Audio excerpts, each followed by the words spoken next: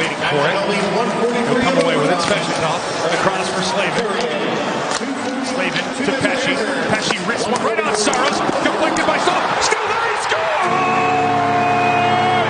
The captain ends it in overtime, and he's mobbed by his teammates, and this building's going crazy. Has a 4-on-4.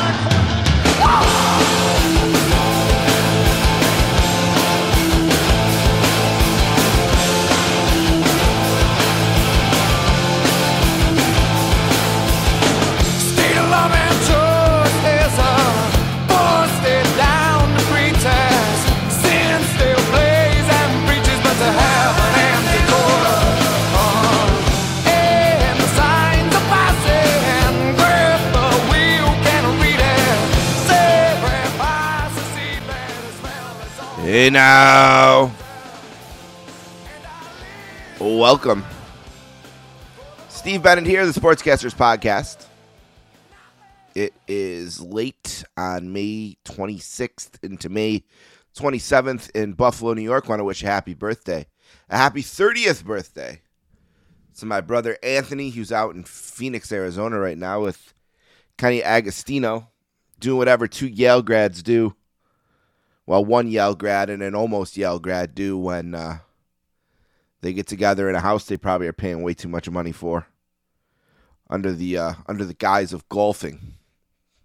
But happy birthday to my brother. It is season 11, episode number 9 of the Sportscasters, and I want to welcome anyone who's maybe listening to their first episode, anyone new who's here off the heels of the incredible profile that John Wertheim did about me for Sports Illustrated. And I will tell that whole story in one last thing. But if you're new here, welcome. I appreciate you. I really do. I think if you talk to anyone who's listened for any amount of time, I don't take anyone who listens to this show for granted. And if you reach out to me in any capacity, I'll be sure to be back to you. And I take that very seriously. So I appreciate anyone who's listening. Welcome to the show.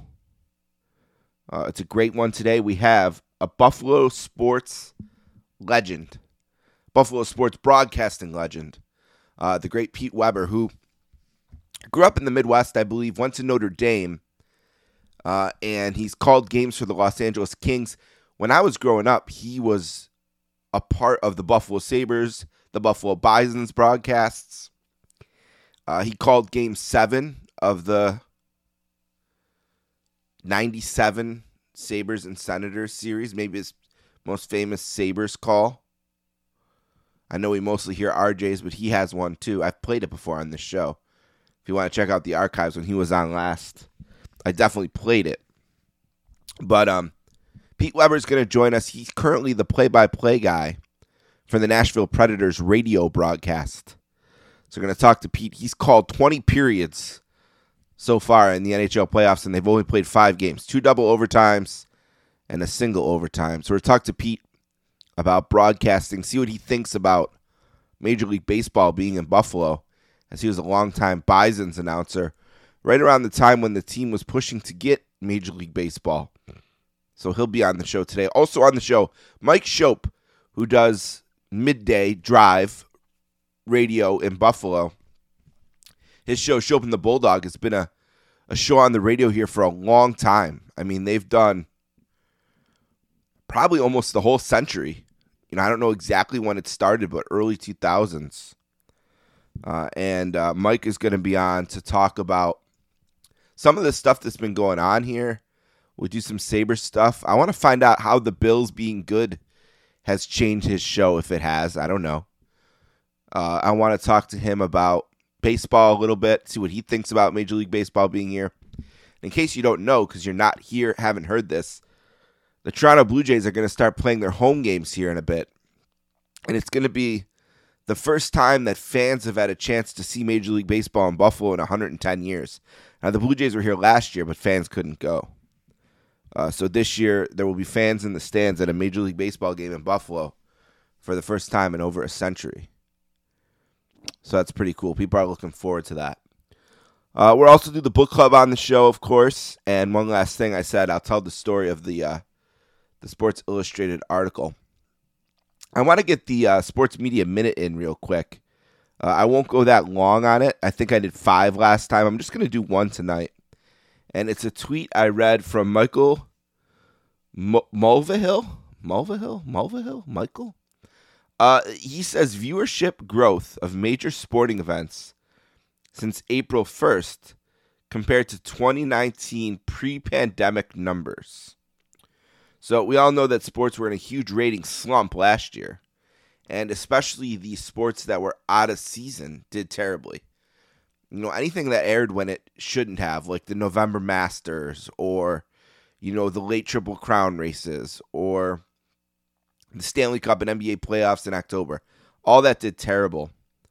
But we're seeing a spike here. So he's comparing sports since April 1st this year to the 2019 numbers that they were getting, so pre-pandemic. The PGA Championship, which did a huge number, they had Phil Mickelson with one of the great stories in the history of sports in the final group on Sunday. I'm sure that was a huge part, up 31%.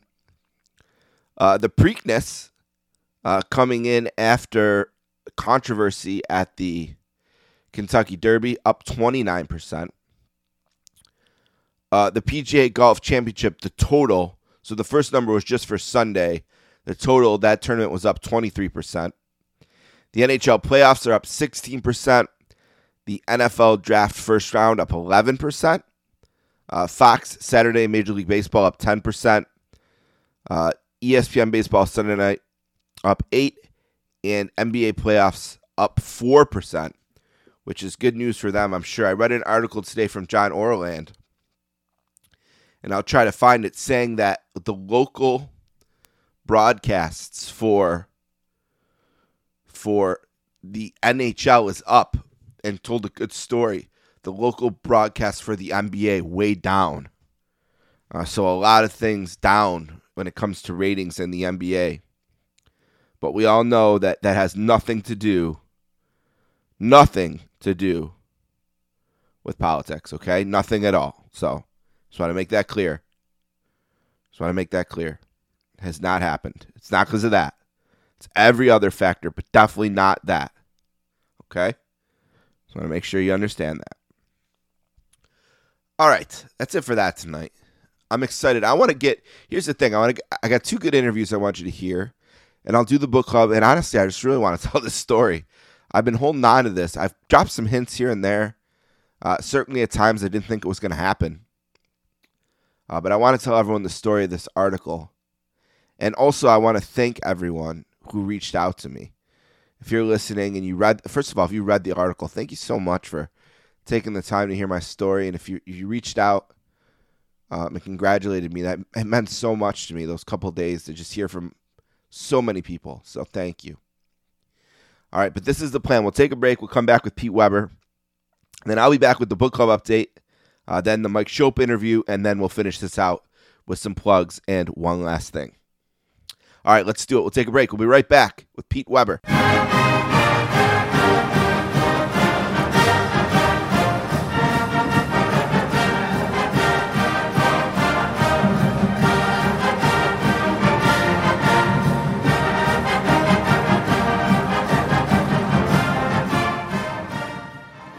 Our first guest tonight is a graduate of Notre Dame, and he's a Buffalo sports broadcasting legend whose name belongs next to Miller and Darling and Jenneret. He's the voice of the Bisons, the Sabres, the Kings. Now he's in Nashville. They're lucky to have him calling Nashville Predators games on radio. It's an honor to have him here today. A warm sportscaster's welcome to the great Pete Weber. Mr. Pete Weber, how are you doing today, sir? It's such a pleasure to have you back on the Sportscasters. How are you? Well, Steve, thank you very much for having me on. I can't believe it has been so long since last we visited. That's kind of amazing to me. I know, way too long. But I've been thinking about you the last couple of days because, man, this series, it's like double overtime, another overtime. And I know the first game I tweeted as soon as the game ended, the first thing I thought is, I want to hear Pete's call on that. And I was searching for it, never found it. Then the next game, double overtime again, and I did find your call because you posted it. But has it been fun? I mean, look at here in Buffalo. Oh, yeah. Thank God you're not here because there hasn't been a playoff game for poor Rick to call in a billion years. But man, it's had to have been fun this week to the Predators, maybe the biggest underdog of round one. Really a great showing so far, and some really great games. It has been. And to answer the question about has it been fun, it has been absolutely exhilarating. Yeah. Because you come into this series and, nobody gave the Predators a chance whatsoever. Nope. And yet, when I think about the first game of the series, that was one where the Predators did seem overmatched. Then the second game, it was one goal for 59 minutes.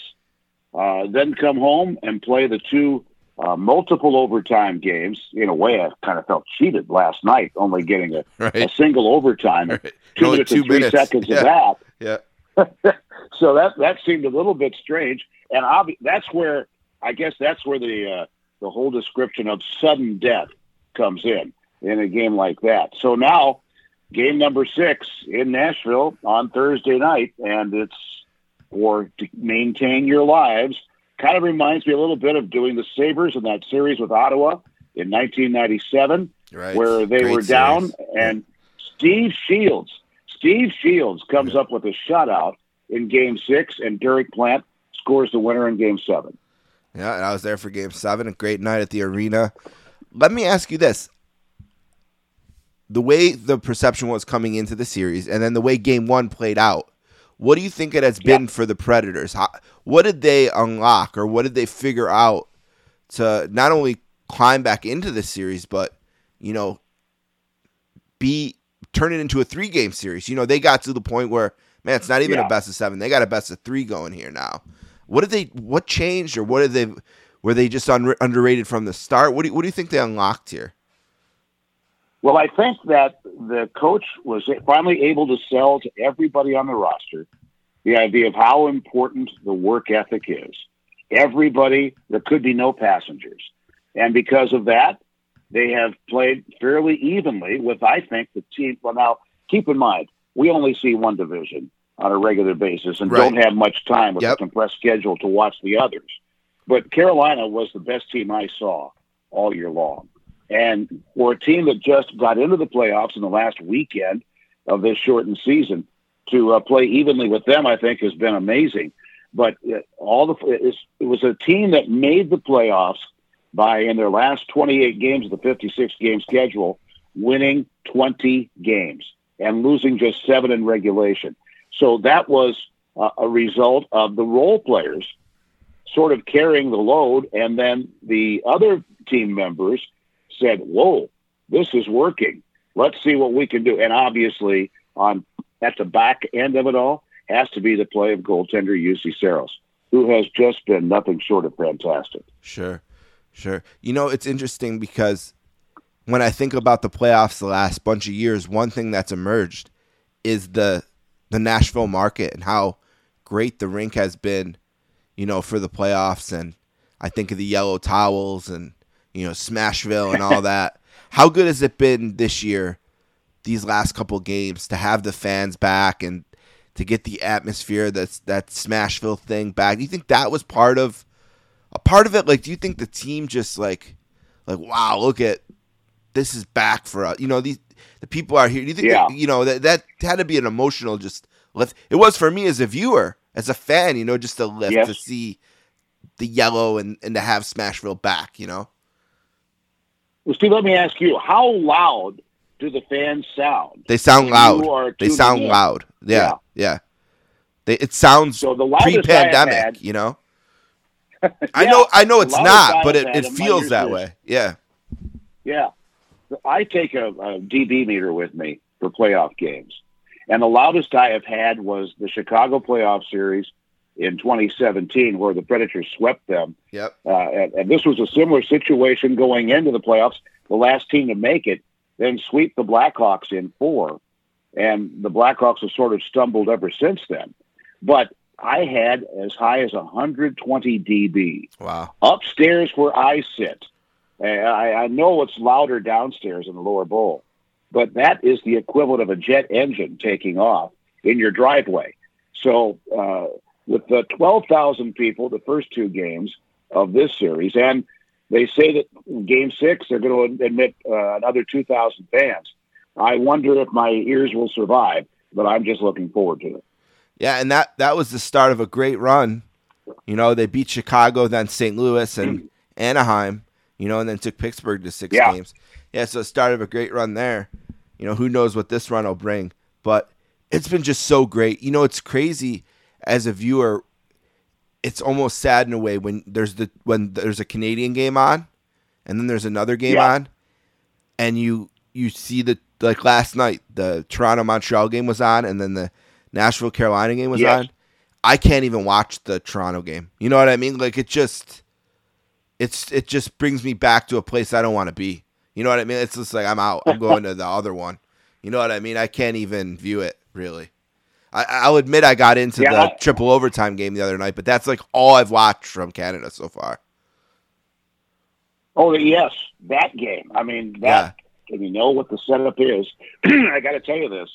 In 2016, the Predators had an 8 o'clock Central Time start against San Jose, and that game went triple overtime. Mike Fisher wins it to tie the series at 2 games each. Yep. And that game ended at almost precisely the same time in the morning, as did the Winnipeg-Edmonton game to close out that series.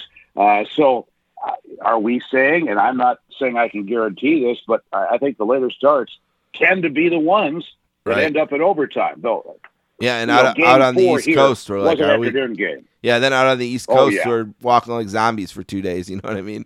From them. Right. Yeah. 2016, that was where they lost in 7 to San Jose, correct? Is that what happened that year? Right, and that turned out to be the last series Shea Weber was with the Predators. It was June of that year where they made the deal for PK Subban. Right. Yeah, that was the year there was that summer there was a couple trades where they came across and you're like, wow, I didn't see that one coming, you know? It was like in about a 35-minute span. Right. What was the other one? Seth Jones? So was it Seth Jones? Trying to think. No, he was a January trade. Okay. Trying to think. I'll look it up for us. I'll look it up for us. And I think there were free agent signings. Yeah. Free agent signings, as I recall. Yeah, crazy. I remember that. A crazy just day in sports. What about Shea Weber being gone? Like now that there's some time apart from you, think it was the right move for the organization, a mistake? Any thoughts on it? Now that the benefit of time has kind of crept in, I'm sure at the moment it felt like, hey, Subban's a great player, but I mean Shea Weber, that's the guy you think of when you see the logo, you know? It was devastating to me, and not just because of the same last name. There is no blood relationship there. But Shea and I we were conferring. He wanted me to help him with his fantasy baseball teams. He's a huge baseball fan. And you're right about him being the symbol of the team for so long, and sort of in concert with Pecorino, who is still here. And I can't say anything wrong here about PK. PK and the team did make the Stanley Cup final. Yeah, and he was PK awesome. wasn't fully healthy. Yeah, he wasn't fully healthy until about January of that season. Right, and then he took off. You might recall he was carried off the ice in his last Canadiens game on a stretcher in the playoffs. Mm-hmm. So it took a while for him to bounce back and come to full health. I mean, Shea Weber and Ryan Suter, right? They were the Batman and Robin on defense. And then in 2012, that was when Ryan Suter was given this offer he couldn't turn down from Minnesota Wild. And when Shea Weber's offer sheet from the Philadelphia Flyers, the Predators had to match it. But let's go back to that matching that offer sheet. It was so financially difficult for the Predators to do that.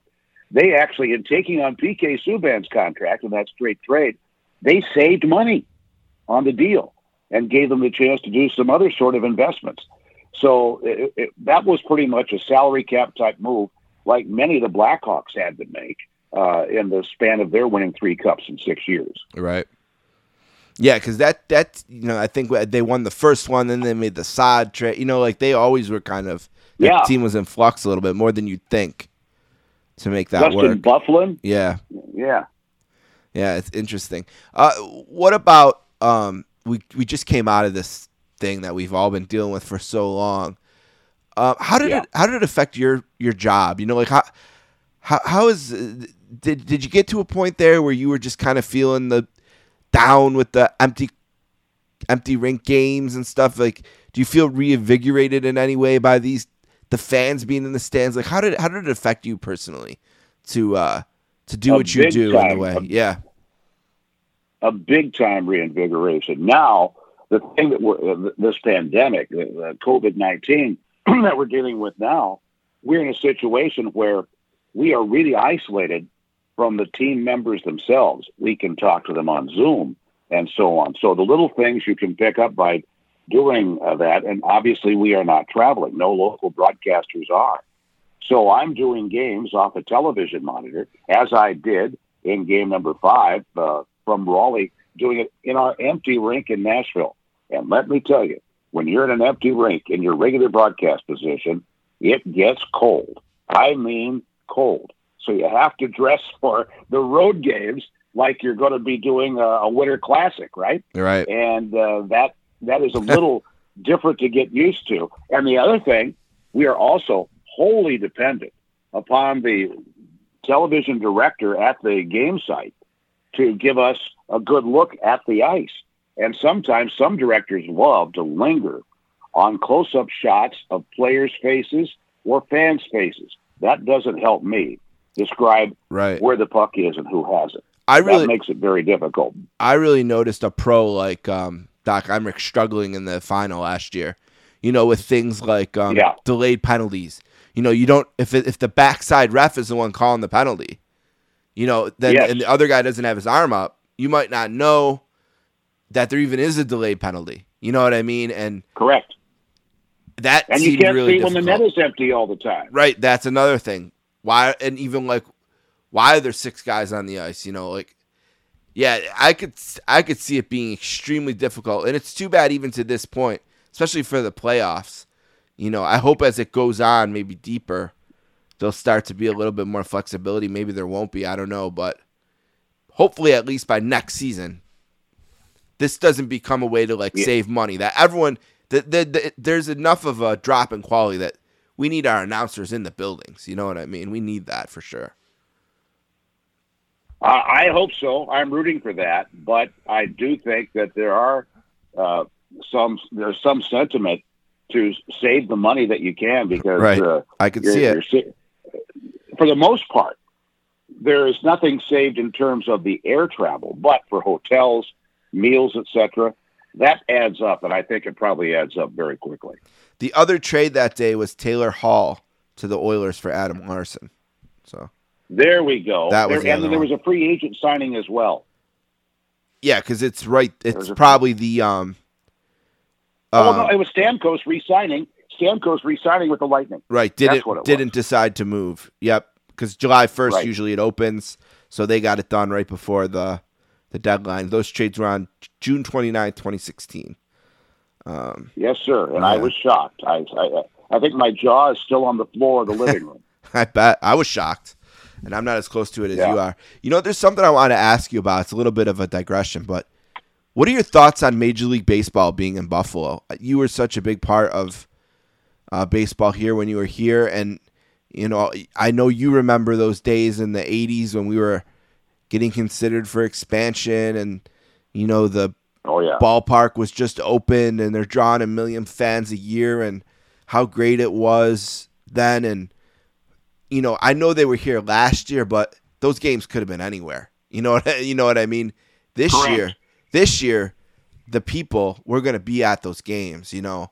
And I just wonder what I plan to be at a couple. Oh, wow, that's great. I can't wait for you to be there. Because I know tears will hit my eyes when they do. Yeah. But tell me about it. It's something I'm very much looking forward to. I mean, all the effort, all the emotion that went in to that battle to get considered at the top of the list in the expansion, I can still see going into the National League Expansion Committee's tour of then Pilot Field and sitting down in the home clubhouse. And there is National League President Bill White, who was a hero to me as a kid growing up a St. Louis Cardinals fan. There was Douglas Danforth of the Pirates, chairman of the committee, and who, oddly enough, through friendships in St. Louis, because that's where he lives, I have been together with him at a couple of St. Louis Cardinals games over the years. But that was, the emotion, the intensity, and how everyone wanted to put on, and there was no need to put on a great face because I thought it was a perfect situation. Denver, which has turned out to be a pretty good franchise in the National League, was fine. Right, but and the Marlins? Man, the Marlins, yeah, that's another story. We could have done Another better. I always feel like the Buffalo Pride Tampa Bay. Yeah, yep, I know. The Rays. Really, when I thought about it, I thought the best place in Florida for a Major League Baseball team would truly be in Orlando. And I might still be proven right there eventually. Right. But and now I'm in a city in Nashville, which has put this Nashville Stars organization together and had working for them for a while Dave Dombrowski, Tony La Russa, and others to try to get a franchise here.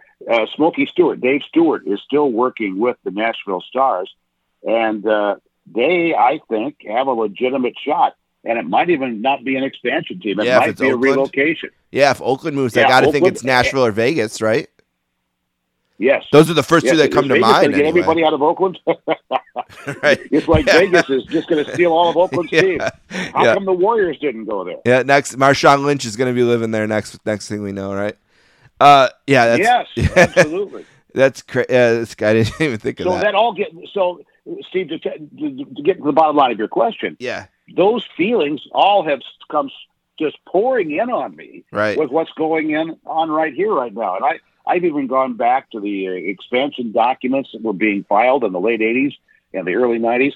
And I have a copy here someplace of what Bob Swados put together when they were trying to get the teams in the 60s. Yeah, you'll have to let me know when you're in town. I'd love to just be able to see at the ballpark on one of those nights. I was just talking about Orlando Merced. For some reason, I was talking about that little painted spot behind the right field. Yeah, I was talking about just remembering when they played the Braves in the NLCS, and I was into the Braves then because they were the team you could follow every day here. You know, they were one of the few teams that you could watch every day before the regional sports networks, of course, with them being on TBS. But whenever Merced came up, I was like, yeah, I want the Braves to win, but man, this guy was a bison. I want him to hit a homer. You know, like that kind of that kind of feeling. You were the one who called the 18-inning game, right? Here, and what year was that? What do you remember? I remember that night. My dad and Grandpa were there. 1990. Yeah, my dad and Grandpa were there. 1990. And I was waiting for him to come home. I have a recording of that whole game. I listened to it. I listened to every word you said that night. My dad and grandfather were there, and I was just waiting all night. And then when we lost, I waited up for him to come home. You know, like... But that, to me, that's like peak Bisons. I was the right age, you know, and everything. What do you remember about that night? I just remember, number one, we were coming home off a 9-game road trip. And when we went on that trip, thought, you know, really going to have to kick it, and going into areas like Indianapolis and Toledo and Columbus in the days of the AAA Alliance, where there was the overlapping schedule between the IL and the American Association. And then going into that last day of the regular season, had the Bisons been able to hold on in Indianapolis, there wouldn't have been a necessity for that playoffs. But the Indians came back, and Nashville won in Louisville. We were on WGR then. We were going back and forth and carrying like the Sounds broadcast when we were off the air to help people stay alert to what was going on. And then we fly back home. We have no idea how many people will show up simply because it was an unscheduled game. And here it was. Short notice. Was back in session. Yep. Yeah, by that time. And lo and behold, 16,000 plus seats were sold that couldn't go on sale until the morning of the game. That's just a tremendous turnout. That's amazing. I thought it was a huge feather of the cap for the Major League Baseball expansion effort. And then going into the game and thinking about opportunities lost. How many? So many. It seems like there were bases loaded almost every inning. Oh, my God. And John Canzalozzi trying to come home and score. And then Hugh Kemp being the final hitter, you have to use your pitcher to hit, and Hugh Kemp flying out to center field to end the game at after 5 hours and I think 7 minutes. Just a night that I can never ever forget. And another reason I can't forget it is because I live in Nashville now, and I'm supposed to have breakfast in the next few days with the then owner of the Nashville Sounds, Larry Schmittou, who keeps trying to rub that game. I was going to say, that'll probably come up. Yeah, that game will come up, yeah. I'm sure. Yeah. Wow. As soon as he sees me, it comes up. That's great. Even though they didn't win the game, I have such warm feelings for that era of the team and for that team. I mean, yeah. Get to see Moises and then the next 2 Alou here. Years, they won the division. Yep. Yeah. Yeah. Moises Alou played 75 games for him that year. Like I said, Orlando Merced had 99 RBIs. I'm looking this up. I don't remember this. 101 games he played. Carlos Garcia. Jeff Richardson. Yeah, Carlos Garcia was beginning to emerge as a talent who was going to spend a good deal of time in the big leagues. I mean, that was a pretty good aggregation, and let's not also forget the pitching staff. Jackie Brown's pitching staff with manager Terry Collins, and you had Doran Taylor, Rick Reed, Randy Kramer, guys like that. Yeah. And Morris Madden. And I'm still in contact with some of those guys. Wow. Kind of a cool Bison story. A few years ago, my wife was like, today at the Bison's game, they're having, before the game, you can walk your dog on the field. We should take our dog. Our dog was a puppy then. Yeah, so it's like, all right, we can go. And then I'm looking up the game, like wondering who they're playing. Garrett Cole was pitching. I was like, oh, that's kind of cool. Okay. Now, you know how the bullpens are just kind of right there, you know what I mean? And we're walking around the stadium, and I said as we're getting close to the Cole warming up, I'm like, we're going to go real slow so we can watch him a little bit. Uh-huh. And, man, just the sound of the ball hitting the mitt, just like I was like, wow, this guy is a real thing. And how big he looked, like even being right next to him is like, wow, this guy is. And he didn't pitch that long in the game because I think it was like a scheduled pitch count kind of a thing. Even though he was still in the he still wasn't a big leaguer yet. It was shortly after he was drafted. But yeah, kind of a cool, unique moment to just be able to walk right by the guy who's going to start the game, who's a first round pick and an eventual superstar. Yeah, no, now you wouldn't be able to do it. Yeah. With the reconfiguration of the bullpens. Yeah. But hey, if it means this treat of having Major League Baseball here, what a thing. Yes, what an amazing thing for the city. All right. The Sportscast is here with Pete Weber, who is a Buffalo sports legend, and it's an honor for me to have him on the show. I wanted to ask you this because we don't know right now if Rick Jeanneret will be back for another year. I know he's been hanging on, desperately wanting to go out on a better season than the last few have been. Yes. I feel like that's been a part of his decision. He's actually, I think, articulated this, that, he didn't want to go out on a 32nd place team that had so little to be excited about. And one of the true crimes of this last decade is going to be that we, wasted 10 years of Rick Jeanneret playoff calls. But when he does retire, I feel like baseball just had this where, when Vince Scully retired, kind of felt like the end of a particular era of broadcasters. And maybe Jeanneret is one of the last few. In Pittsburgh, does their guy still call for the radio? I think he does, right? Mike had a difficult year medically. Mike Lang. Oh yeah, another legend. Goes by his email nickname Snowman, and I'm in fairly regular contact with him. He is still doing it. I hope he continues to do it. Me too. Boy, he joined the Penguins in 1974, so he and Rick truly are contemporaries in that regard, as was my former partner with the LA Kings, Bob Miller, whose health forced his retirement several years ago. But Bob Miller joined the Kings in the fall of '73 after calling the Wisconsin Badgers NCAA championship. Yeah, that's wild. Wow. I bring them up just because I wonder if, it feels like when that era clears out, almost like you'll be then your group will be like the senior era. I I don't know. Have you thought about at all where you fit in the kind of the pantheon of broadcasters, people who've called NHL games, called sports for so long? Have you started to think about that at all? And I guess when you see people like Rick or when Scully left, does it bring about a thought to you, like, you know, how you want to close it off or what you hope? You know, we almost had an incident where it wasn't going to be your decision, you know, and the first time you were on, we talked a lot about that, how we almost lost you. Yeah. But what do you think about the end, and does the decisions of these other legends bring about anything in you or affect you in any way?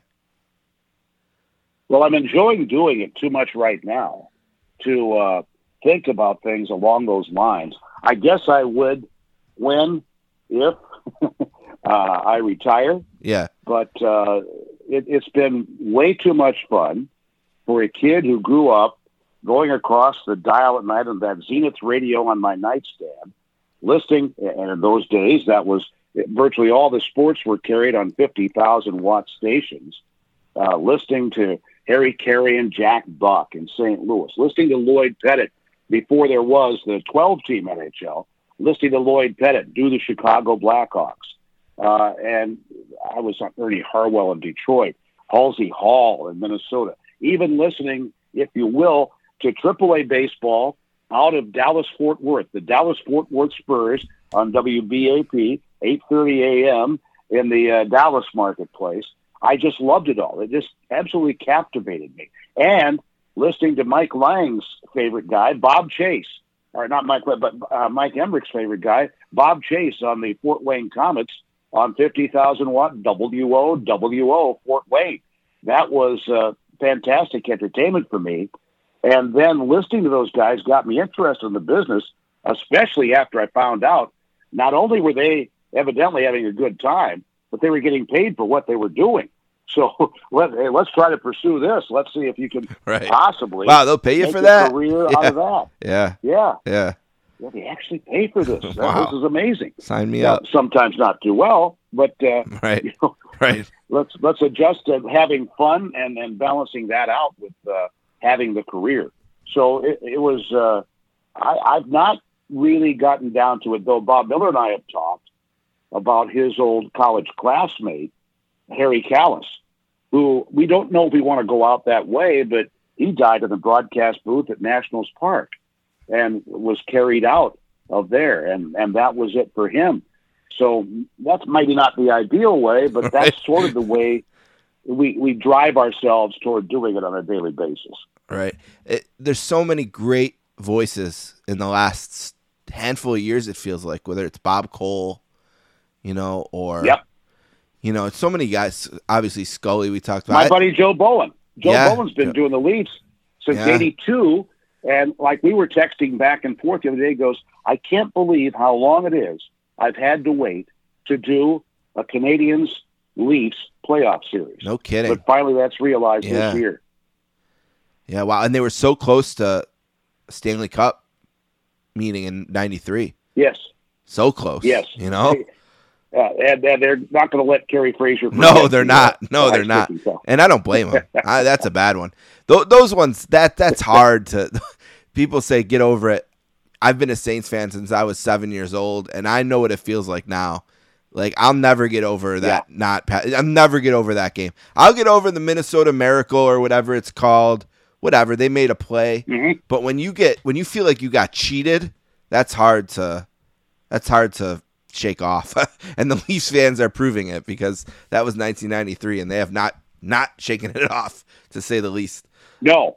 Now, maybe the fact that they've only won one playoff series since, though they seem on the precipice of winning this one. Right. But that probably makes it hurt more. I'm sure it does.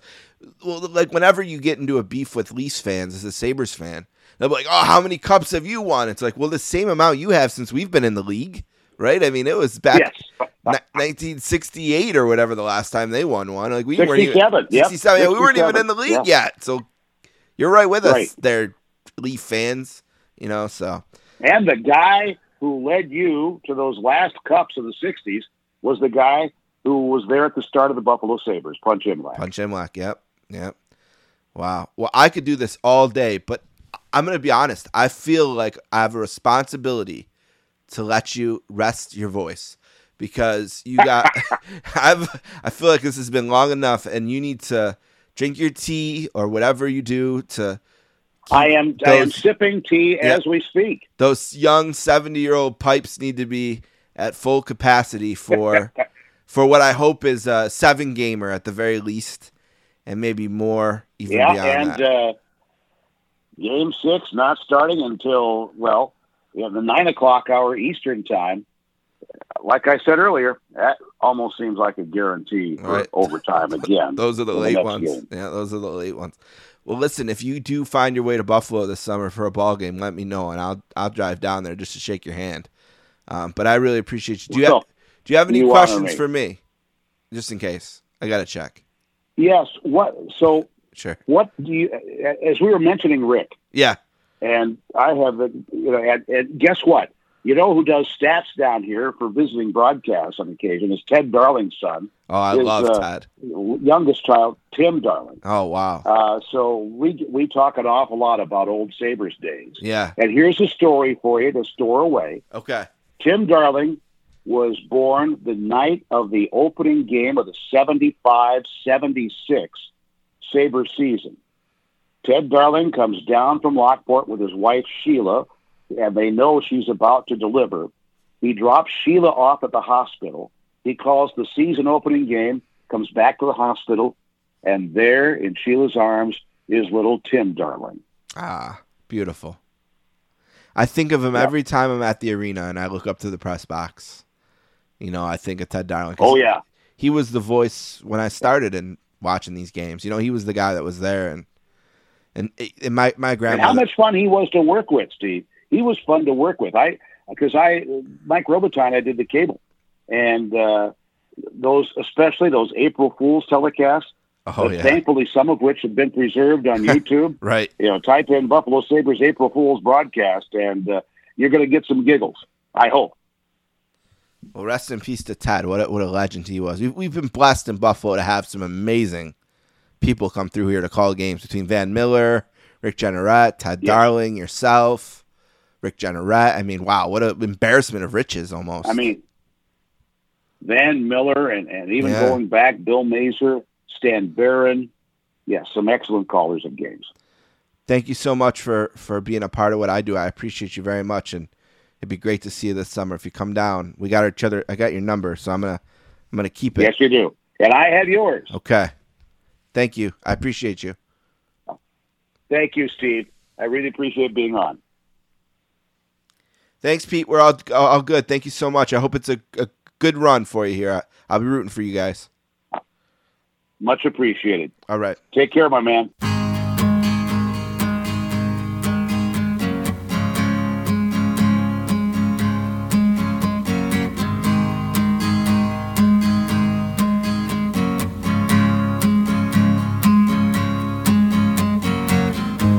Too tall, could've used a few pounds. Tight pants points, all renowned. She was a black-haired beauty with big dark eyes and points all her own, sitting way up high.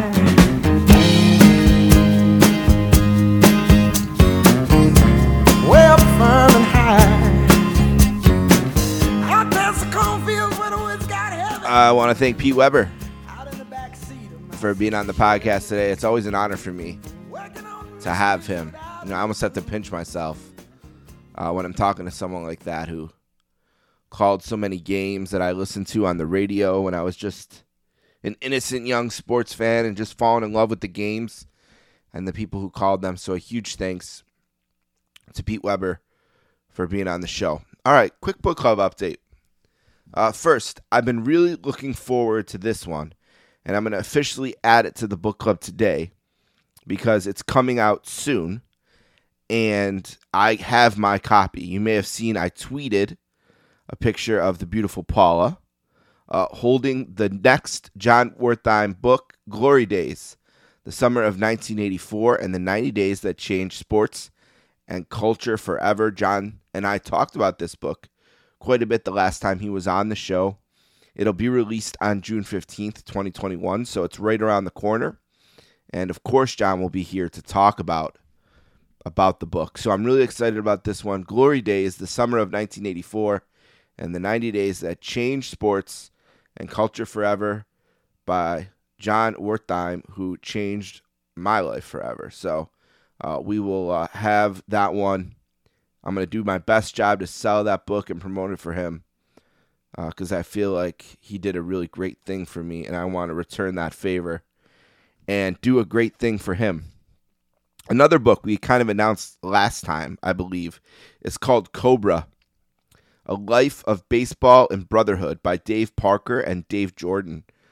Dave Jordan reached out to me and asked if I would read this book and have him on, and I'm going to do that. I'm most of the way through it, so I'm sure Dave will be on soon. I haven't heard anything about Dave Parker being on, so I assume it's going to be Dave Jordan. I know someone's been asking me about that in email, maybe even a couple people. I've never heard his name mentioned as a potential guest. All my correspondence has been with Dave Jordan, so I assume that's who will be on, is Dave Jordan. But the book is called Cobra, A Life of Baseball and Brotherhood. And then the other book is by an author named Pete. And it's a basketball book, which I'm trying to pull up here. Catching my Pete Croato.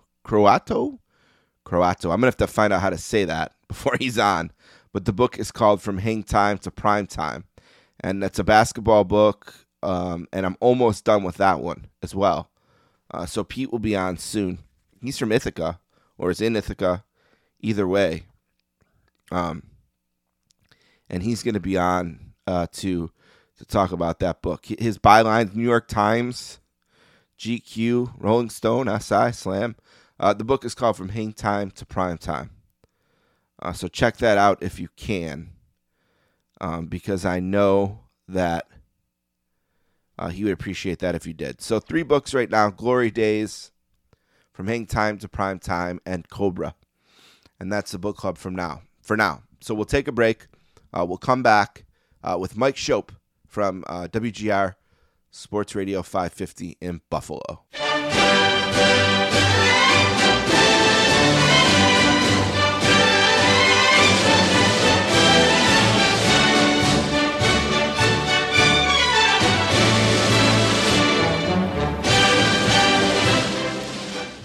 Our next guest today is not one of the British Bulldogs, but when I searched YouTube for Schopp and the Bulldog theme music, this is what kept coming up. So I said, all right, we'll go with the British Bulldog. He's a St. John Fisher graduate. He's been a longtime host of the Midday Drive Sports Talk in Buffalo, Schopp and the Bulldog. He's making one of several appearances he's made on the show today. A warm sportscaster's welcome to Mike Schopp. Hey, Mike. Steve, how are you? Good, very good. Thanks for coming on today. Mm-hmm. Seems like there's a lot going on here all of a sudden in Buffalo. I mean, first of all, there's going to be Major League Baseball here again, and this time we can go to it, which is crazy to me. I remember the expansion time when we were in the mix, in the I guess late 80s, and just being kind of heartbroken that it didn't happen. And then in retrospect, maybe grateful it didn't, because we probably wouldn't have made it through the strike and all that. I don't know. But are you excited about baseball being here? Is it different this year because you can go see it, or we can go see it? I know you're kind of a baseball guy. My perception of you as a listener for all these years is like, oh, Mike's a baseball guy, kind of. I bet he wishes he could talk about it more. I don't know. Thoughts on that? Well, you're right. I am happy to admit it. I am excited for it, and it's definitely different than last year. The thing about watching sports with no fans in attendance, it really just doesn't matter where it is. I mean, there are landmarks and there are advertisements, local. I mean, the Jays played in Buffalo last year, but the signage was all Toronto. It was all, their banks and their coffee shops and everything. And so, I mean, really, I was watching a hockey game last night thinking about that. I can't really get over the experience. It's sort of a struggle for me to watch a sporting event with nobody there. It really just feels like it shouldn't be happening. Like the whole point of it is to play in front of a crowd. TV comes after that, right? I mean, they didn't start with TV. It started with people watching on the premises. Of course, I understand why they're not there, but it just watching the Leafs and the Canadians with no one in the building, it just doesn't feel like a real game. Oh, the hockey playoffs have illuminated that so much. When you can watch one or the right when there's two going on and one has the fans and one doesn't, you see how strikingly different it is. Yeah, it just feels like a practice or an exhibition or something. There's something wrong to me about it. But as far as going to the ballpark next week to see the Blue Jays go, is like I'm very excited for it, and I really don't have it figured out what it's going to feel like or look like. I mean, it's a combination of the surreal aspect of seeing Major League game in that ballpark, with being sort of elbow to elbow with people like you would be normally at a sporting event that you don't know, sitting in the so-called vaccinated section. So right. I haven't really figured out what that's going to feel like. I don't know that I will or will try too much, but I am very, very much up for it. It'll be interesting because when the Yankees are here, they'll be a road team. It will be 95% Yankee fans, right? I assume, or close to that, I would think. Probably. I mean, this is through no fault of their own. The Blue Jays are really not Buffalo's team. They are, logistically, right. But in terms of their fans, I don't think they are. And like you kind of alluded to, the fact that we don't talk a lot of baseball on the show. I'm not sure how well I know exactly. I mean, how many baseball? I have friends who are baseball fans, but it's not something that we sort of deal with on the show all the time. So I just sort of assume that it's Yankees because it pretty much seems like it always has been. But when they play the Marlins or even the Astros next week, they'll probably have the crowd. I mean, there is absolutely. I would think. It is. Yeah, I mean, it is the farm team, and it's good timing with that, with Guerrero and Bichette, guys who did play for the Bisons and Biggio. Sure. So and a good team. If you're into the right. If you're into the Bisons, you like that. You like that with the Indians when they got good with all their guys who had played for the Bisons. So I think that is something meaningful. I remember even when I was a kid that I really loved the Braves because they were the one team I could watch every day here. I could actually get involved in the season and watch the Braves every day on TBS. But then when they were in the playoffs against the Pirates and the Pirates had Orlando Merced, I knew him from the Bisons, and I would kind of cheer for his at-bats even though I wanted the Braves to win. You know what I mean? Because I was like, that guy was on the Bisons, and I knew him so clearly. You mentioned radio in relation to baseball, and you guys don't get to discuss it much. Do you think that this is going to offer an opportunity to do that more? Do you think we'll treat the Blue Jays when they're here like a Buffalo home team, and that will open up the opportunity to speak more? Or is it more just a novelty, an opportunity to go and see Major League Baseball in our city for the first 110 years? Is that kind of trumpet more that it's just like this opportunity to be a part of something we haven't in so long in the city that we love? Or, do you think we'll get swept up in the Buffalo Blue Jays idea of it, and maybe that offers an opportunity in your job in radio to go there and treat the Blue Jays like a home team? I don't know. Well, there will be that opportunity. I guess I would lean toward expecting not to do it. I mean, there's different not to be doing much talk about them. There's all kinds of different ways of using, say, the Blue Jays in terms of content. You can talk about, which you might mean more why didn't Montoya bunt the runner over? Right, like the minutia we get into with the Bills and the Sabres. Yes. Yeah. Decisions. I mean, the most important thing to a good sports discussion is that there's a decision to be discussed. Even if it's a player, why did he jump for the ball? Anything that sort of brings out a decision being made is the key thing.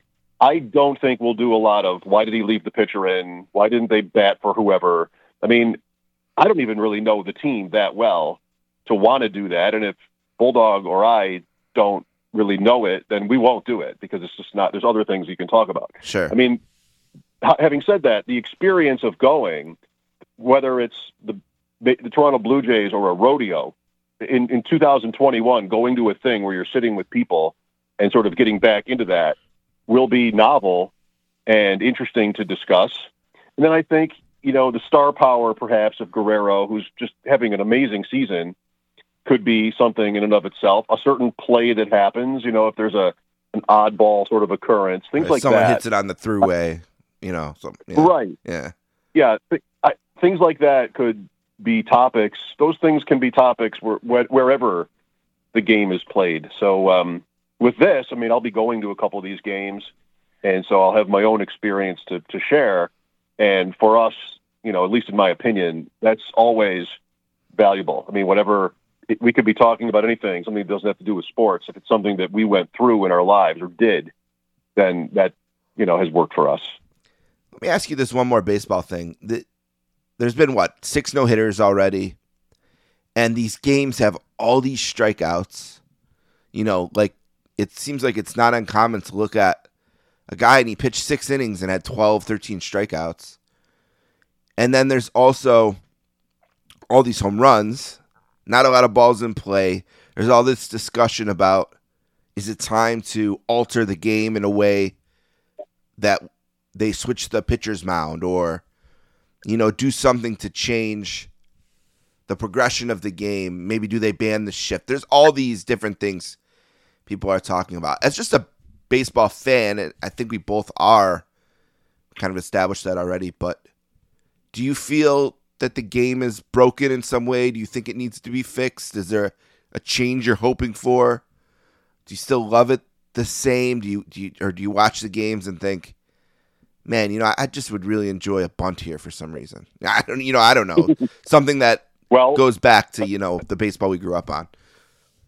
The thing that I would value about the bunt in that example is that's a decision, and that's what what I love about sports. It's why I'm doing this. It's what I think makes the best conversation. So, sacrifices and hit and run plays and steals and pitching changes, the context of pitching changes are so different now.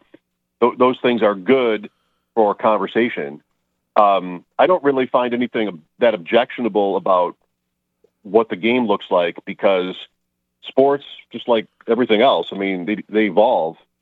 And I am all here for the way we got here. We got here by the sport optimizing decision-making, numbers, being able to provably improve what decisions are made and how they're made. And that's all good. If the mound needs to be moved back a foot so that batters can have a better chance of making contact, if they're going to just swing for home runs, maybe you change the strike zone, things like that. I don't have any sort of moral objection to those kind of experiments. It really feels like the way hockey has felt for the last 30 years, where we're always talking about what to do with it to fix it.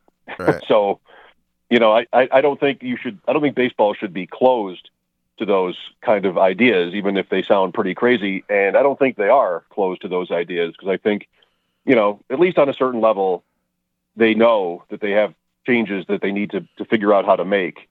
But the money is still apparently really amazing for teams. And some of them are able to roll out lineups without really seemingly any care about how good they are, which, none of that is a good thing, but that's also been a part of baseball pretty much forever. I don't know what kind of particular incentive owners have is my point. Right. To make these changes, but I think fans would like to see some effort. And then you have a team like the Rays who, man, they've just perfected what they do, and they do it. Man, I would think they're the envy of teams like, the Pirates or whoever's not spending a lot of money, rolling out a whatever lineup and making their cash on a regional sports deal and tickets, whatever the business model is. But the Blue Jays blow my mind. There's this guy named Bill Apter who used to be like the main photographer in the wrestling magazines we used to see in the grocery stores. And he wrote a book called Is Wrestling Fixed? I Didn't Know It Was Broken. And I always think about that when they talk about these sports. Like, does baseball need to be fixed? And I was like, I didn't know it was broken. I don't know. But I feel like with analytics, which, man, are so important in baseball for sure, and are getting more and more important in all sports, I think. But then I feel like we get to the playoffs, and I don't know where you think about this. I think I had a debate with, I think it was Jeff Passan on here, when the Rays or the Yankees had just played it so close to the book, and I was just like, I don't know. I feel like in the playoffs, the need for one run is so much more important that when you're playing it, like, analytics are based to be played out over the 162 games, and that if you play it this way, you'll win it this many more times, and that's why it makes sense. But then I always felt like when the postseason you get to the postseason, it gets shrunk. It's like, I don't know, maybe giving up that one out for a bunt to go second and third with one out, because that one run is the difference in playing next week or not. And then I think they came back at me and was like, well, no, you still want the greatest opportunity to get that run. And I was like, okay, I get that, and they make sense, but I'm torn. And then I think we got into the debate about taking pitchers out after 60 pitches, or, whatever that strict number they're following. And it's like, I don't know. To me, that's meant to let this pitcher last through the season. It's like, well, now you need to see if you can squeeze 90 out of him. You need him right this second. But to me, you're the like someone who I think would very much live and die by the analytics. So tell me why I'm crazy. I don't think you're crazy, but I do sort of side against you in these examples, because I think you've got two different categories, if you will, of information. You've got, how do I win the most games over the course of the year, and then how do I win this game? And right. I don't see why necessarily how do I win this game is any different depending on when the game is played.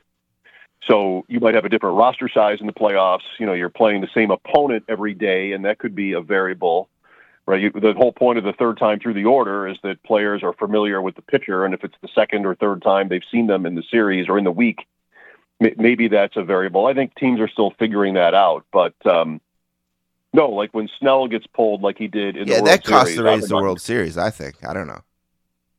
Well, it looks like it, because the next guy didn't get them out. Right. So sure. You don't know how Snell does because he didn't stay in the game. We do know how this pitcher did. If a different pitcher had been chosen, it's probably a different result to some extent. It's just I tend to defer to, in this day and age anyway. Like, if I feel like, because I'm not going to know all the information. I feel like what we're dealing with here with baseball is moves like that come from a good place. And I think it's especially likely when they seem so strikingly unpopular. Right.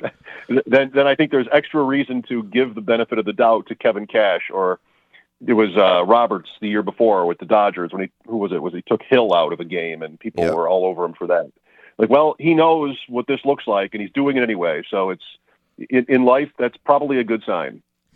I just think sometimes the managers get caught not looking up at the field and looking down at the binder too much, But someone would argue with me, like, if you're at the blackjack table and you're playing by feel and not by the numbers, you're going to lose.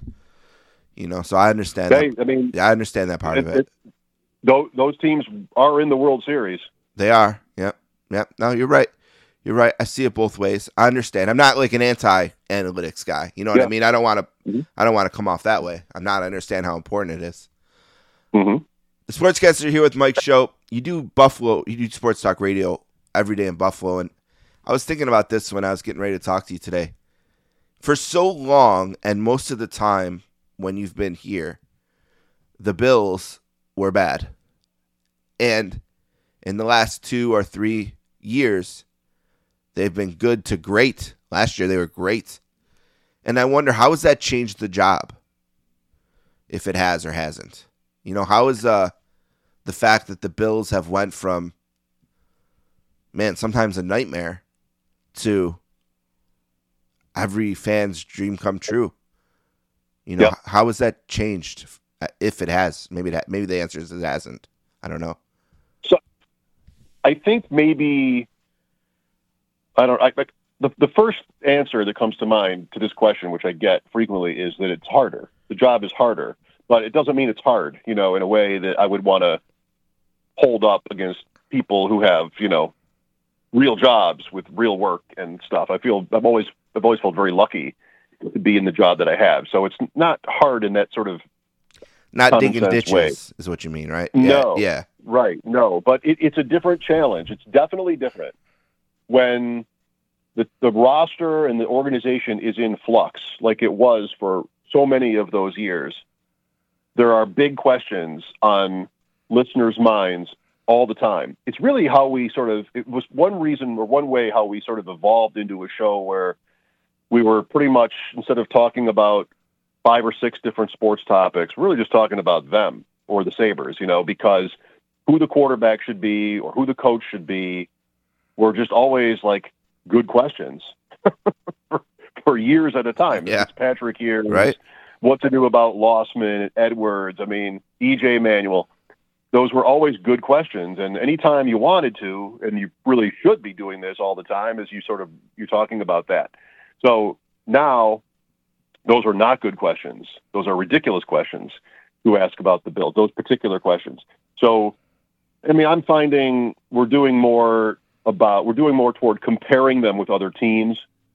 We're not talking about what their weakness might be at weak side linebacker or whatever, any particular position on the roster in the same way you would quarterback. It's just not a conversation that most of your listeners are really into. They Right. sort of aren't ready for it, and we're probably better off talking about other things.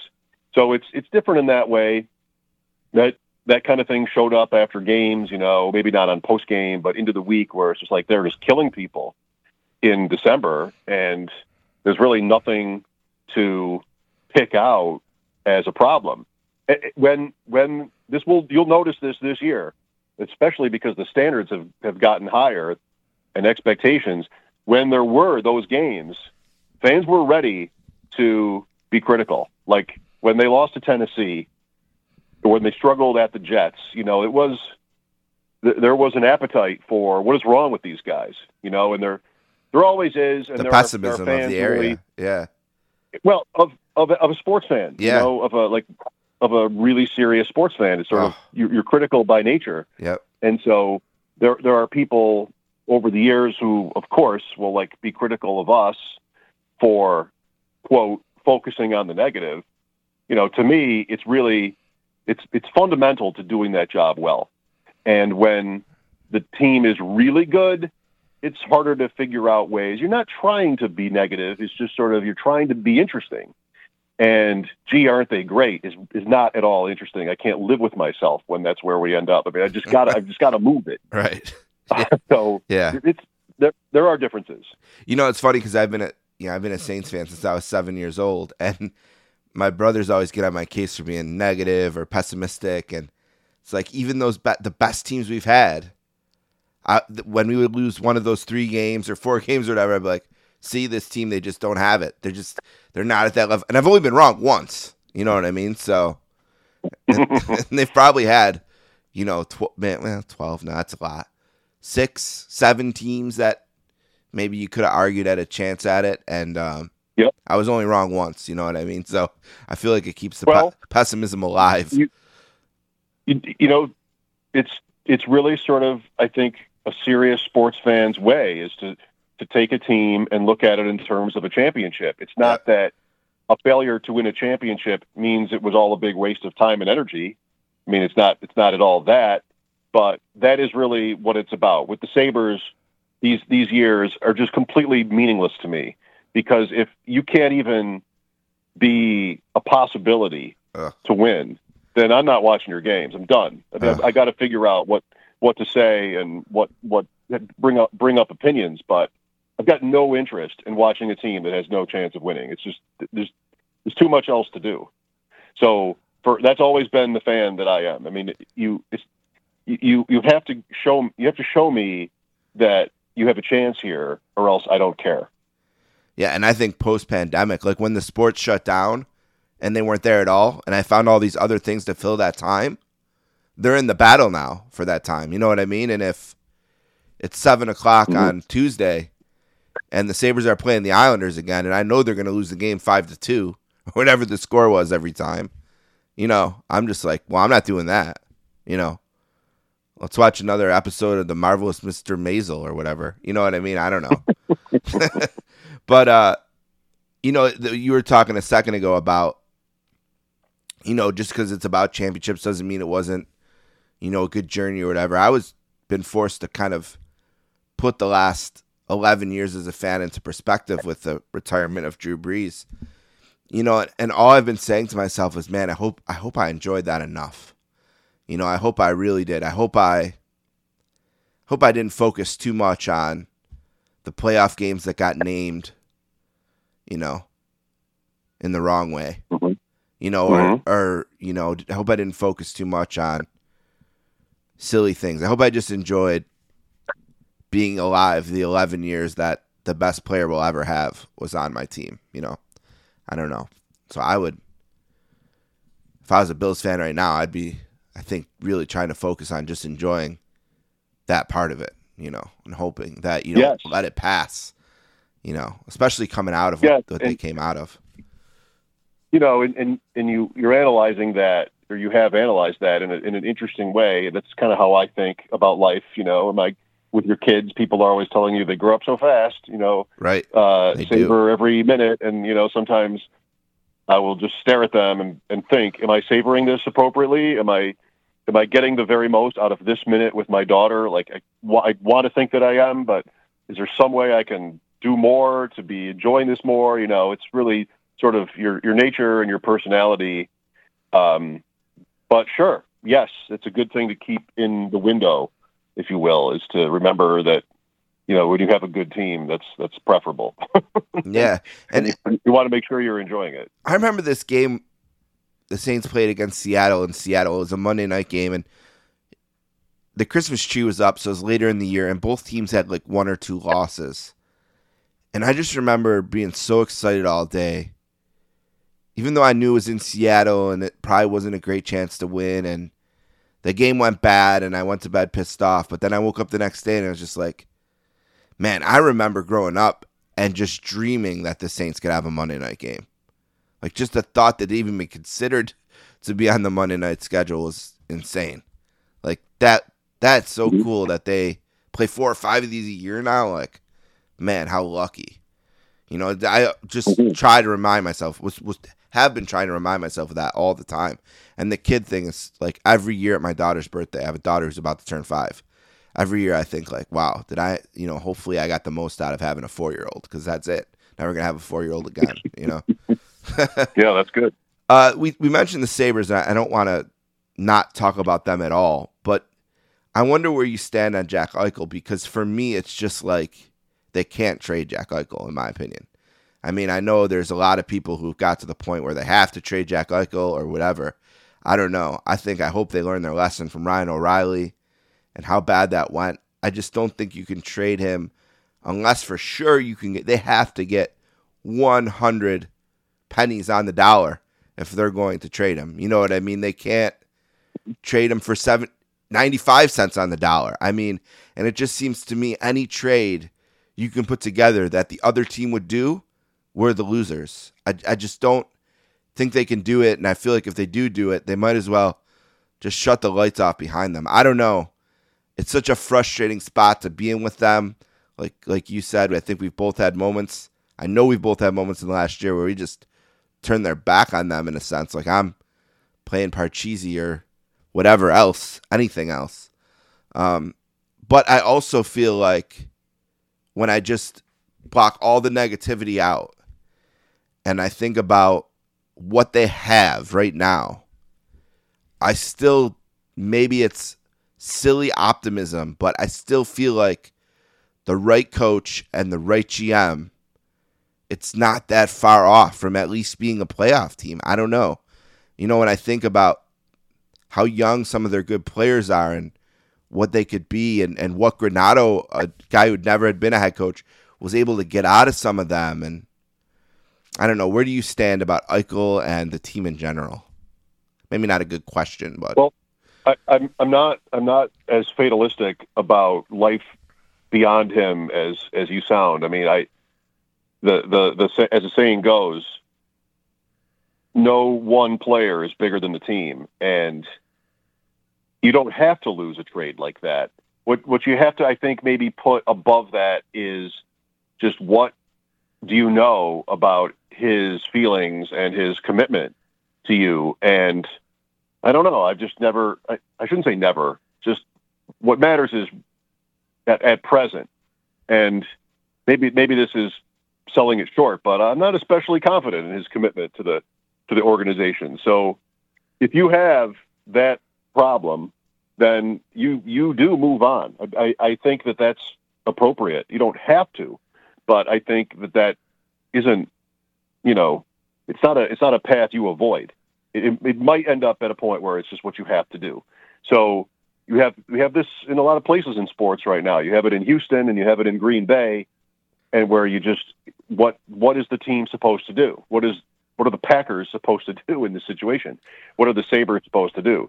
You have probably the further complication with Eichel of this injury, and I don't know. I think there's probably a lot left to be known about how that has gone. Well, now the last thing on that is they have agreed, right? Is that true? Did I read that Adam said that they've now agreed on a health plan for him? Did you hear that or no? Am I making that up? I didn't hear that. Is that today? No, I want to say it was a day or two ago. I opened the NHL.com app to watch a highlight of a playoff goal. And whenever I open that app, the Sabres come up because I set them to my favorite team or something. And the news of the day was Adam says Sabres agree with Eichel or something like that. I'll look for it while you're talking real quick. Not that I won't be listening.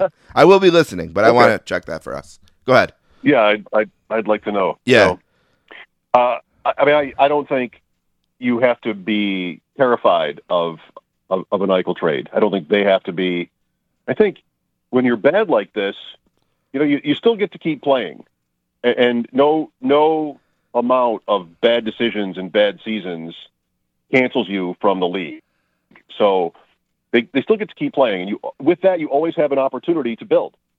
And I think Adams has a really special opportunity that he might be right for. I mean, he's got the local tie, and I think he's impressive in his press conferences.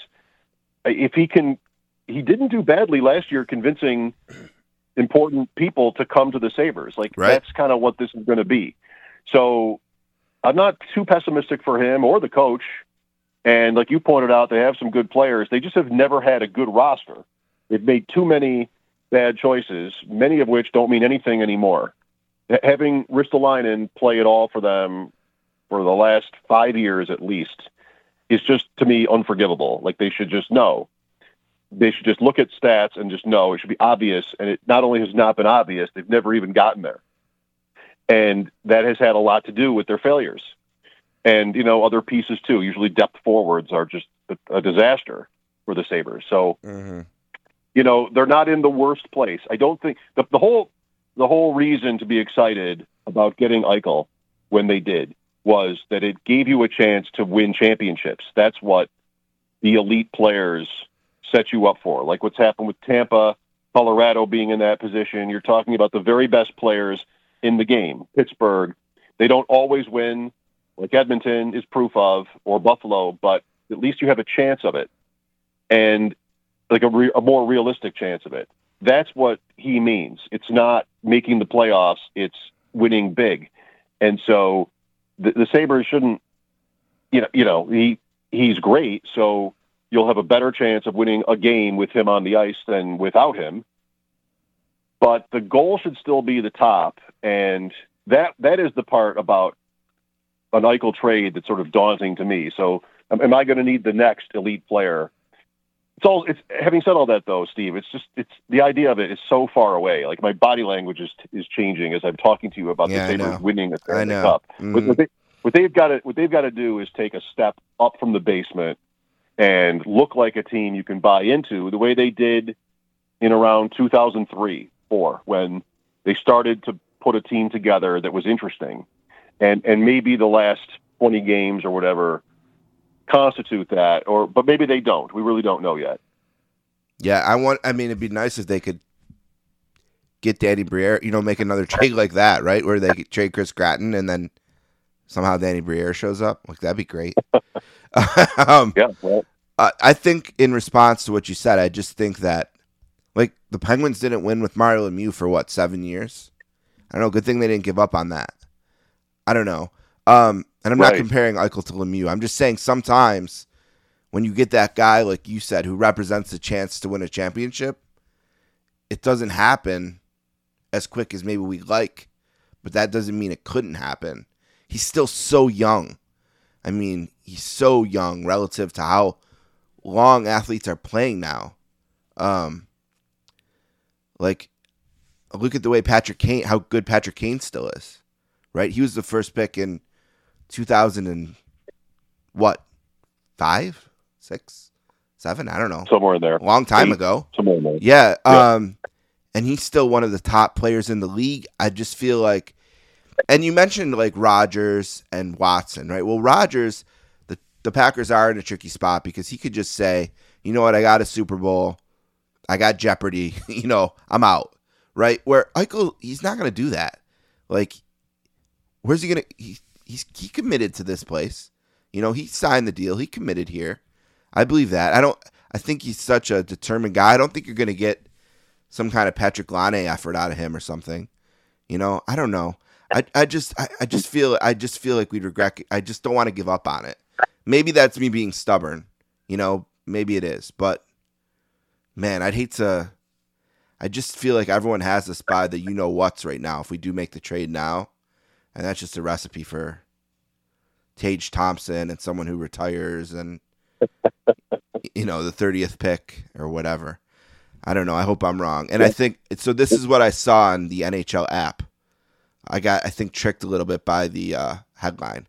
The headline says Eichel neck injury rehab agreed upon by doctors, Sabres, GM says. But nowhere in the article then is anything about what Eichel thinks about the agreement. So they got me with the headline a little bit there. All right. So the Sabres have agreed. I don't know if that necessarily mean that Jack agrees. All right. The Sportscasters again here with Mike Schopp. You can listen to him on WGR 550 in Buffalo or on the internet, on the app and the website and all that, which is usually how I do it now, which is weird because I live here. I remember when the opportunity to listen to Mike and the Mad Dog on my phone finally came. I got an iPhone and they were on this app and I could listen to them in the car. Like, my life had changed. And then like 3 days later, the dog went to Sirius. But now now it seems like when I'm listening to you and the Bulldog talk, it's still that way instead of, turning on the radio and just listening to you like I'm able because I live here. But whatever way you choose, you can do that and listen to him there. Last thing, let me get you out of here on this. I just mentioned the Mad Dog leaving, and you've been with the same guy in the same time for so long. Do you wonder about the run? Do you ever think, like, are we getting to the end of this? Do I need something different? Does my partner need something different? Does the station want something different? Or do you feel like, you know what, we're in a groove. The Bills are good. There's all these things to talk about, decisions to talk about with the Sabres, like we mentioned before. Man, it's a great time. I'm going to ride this for longer. I'll be I'm going to be on the last episode of Happy Days. I ain't leaving just because Fonzie jumped the shark or whatever. How do you feel about the spot you're in professionally? It's always fun.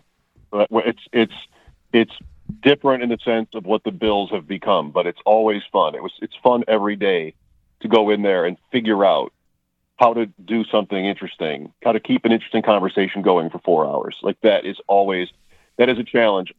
Someday, if I'm not doing it, that is the thing I'll miss. I mean, I'll miss sort of that. And then the chemistry with Chris, like that sort of thing. He really is like a family member. And that is something that I probably wouldn't call him and talk to him for 4 hours every day. I wouldn't be allowed to do that. Weird. That'd be weird. Yeah. But I love that it's sort of come to define me. Like the the challenge, which is always different, to keep an audience and to, sometimes you have to sort of wait to find out until the ratings come out if you actually did that, because phones don't ring like they used to. There's a lot of differences. That challenge is sort of like my favorite thing.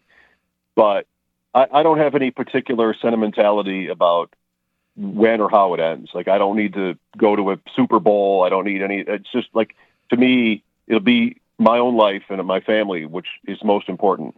And I don't see wanting to move on until I know what I would do instead. Right. Like, I need something to move to professionally. For me, fantasy sports have become by far the most interesting thing about sports, like what I enjoy about it. And because that is really at the root of what I like. I'm trying to predict it. I'm trying to use what I know and get to the answers before you or whatever. Like that is really what I'm drawn to. And so, I think a listener would notice that I'm doing more of that.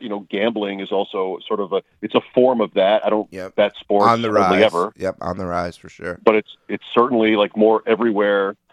It's ubiquitous in sports coverage and even within sort of teams, the way they present themselves. So there's that. And I sort of feel like I line up with that in a good way professionally, but I won't be ready to do the next thing until I know what the next thing is. Yeah, I was going to ask you if there is a thing, but it sounds like in your mind it is fantasy. I was wondering, because you used to do the sports card trading show too, and that's taken off, right? I mean, that's like the biggest thing in the world right now too. If there's different ways that your run can end, and one is they tell you that it's over. And if that happened to me, I think cards would be something I might look to. I still have a lot. I was looking at a binder of mine before you called, like just sort of, what do I want to do here? It's a very challenging, exciting, but challenging moment, because there's so much more money being made, yet if you don't have your cards graded and sort of have the right ones, you can feel like you don't have a way in. So that's what I would probably be putting more of my time in, more of my time into without this job. But who knows? Like I like to cook. I have a lot of different interests, and as you get older, they change. I think you and I have talked about it's not a challenge, but sort of the emotional difference in terms of Eichel. Eichel is who represents this to me. Allen could also. They're so much younger than I am. When I got into it, players were older than me, and guys like Hasek and Kelly, they were older than me, and sort of my attitude in talking about them was different. Like Jack Eichel, we're talking about how committed he is to the Sabres. I don't know. I mean, he's half my age. Right. I feel like I do well to often admit that. Like, just realize I'm not going to be able to relate to what it is, personally that he's interested in, probably. But so to recognize that has value. But really, it's a different deal than like the way Joe DiBiase will talk about these guys as sort of their peers in terms of their age. I think you can get too old for this. You can become too old for this. But I make an effort, and I like to sort of be around young people, try to figure out what it is that they're drawn to. I think young people, when it comes to sports and information, are much more reliant on and trusting and here for the data and the way decisions get made in sports. And if they're not made that way, as the Sabres sort of have represented, it's a problem. And it's more the older crowd that really just doesn't get the stats and doesn't get why. Or they get it and they just don't enjoy it. You know what I mean? Maybe. It's intimidating. Computers and just things you didn't sort of grow up with can be intimidating. I know home runs and RBIs. So what's WOBA? Like why do I need to know WOBA? Why do I need to know XFIP? Like, just expected goals. I sort of already, expected goals. I already like learning about that. That's always been fun for me to sort of know those statistics and that. So that helps me too, I think, on a sort of a deeper level. Listeners who want to know, they've grown up with it, and they really want to know where's the proof in how these guys are doing. That I think I can help with and do. So it's always moving and changing, and I like that about life, and I like that about this job. And I just think either they'll tell me to stop coming in, which happens to a lot of us, or I'll have to figure out what else I want to do before I stop doing this. All right, very, very, very, very last thing, because I have to do it. Do you have any questions for me? Well, John Wertheim. So Yeah. He's someone I've known about for a long time. He's tennis. He's one of the maybe foremost or most well-known tennis journalists. Yeah. And I see him covering that sport all the time. It's a big sport in our house. Yeah. And so I know how we texted a little bit. That had to be really, really cool. Yeah, it was insane. He DM'd me in January out of the clear blue and said, "Hey, can you call me on this number?" And I knew his role at SI had elevated into editor status. So I honestly thought he was going to say either, "Hey, will you talk to this guy about something?" or "Hey, don't talk to this guy." I thought it was going to be something like that. And, I called him and he just said, "Hey, the pandemic, we're looking for stuff we can do without traveling." And I had just sent out a tweet about the podcast turning 10 and he had seen it. And he thought that could be a story. And I didn't think it could be. And we talked for 2 or 3 hours in the next couple of days. And then I didn't hear anything for a long time. And I just thought I was right, that it wasn't anything. But I appreciated that he tried, and then around the tournament, the NCAA tournament, he got back to me and said, "Oh, we just went over what I wrote, and you're going to be hearing from a fact checker and someone from the art department." And then I didn't for a long time again. And then I heard from him, and the last person I talked to was a fact checker, and I was like, "Hey, do you have any idea when this might be a thing?" And he's like, "Yeah, like an hour." I was like, "Holy shit." Okay. All right. So it went from me always thinking it probably wasn't going to happen to, "Oh, it's going to be up in an hour." But they said the SI union, sent out a tweet yesterday, and all the people who signed it said their service time at SI. And the only one with more than him was Verducci. And yeah. I saw that from Emma Baccelari that they were doing that. Yeah. And I just thought to myself, like, not only did I get an SI profile, which is insane, but I got it from like the guy there. You know what I mean? Which is even more insane to me. So, I mean, crazy. I still can't believe it. I'm just grateful. I'm grateful he took the time, and I'm grateful people who read it thought it was great. And I've heard from 1 million people, which has been great. And I made my people proud. Really, like, that's the thing that makes me the happiest. People that I care to make proud were proud. So congratulations. Yes, thank you. I appreciate that. I really do. Thank you for being on. I took probably too much of your time, but thank you so much. We'll talk soon. My pleasure. Anytime. Thanks, Steve.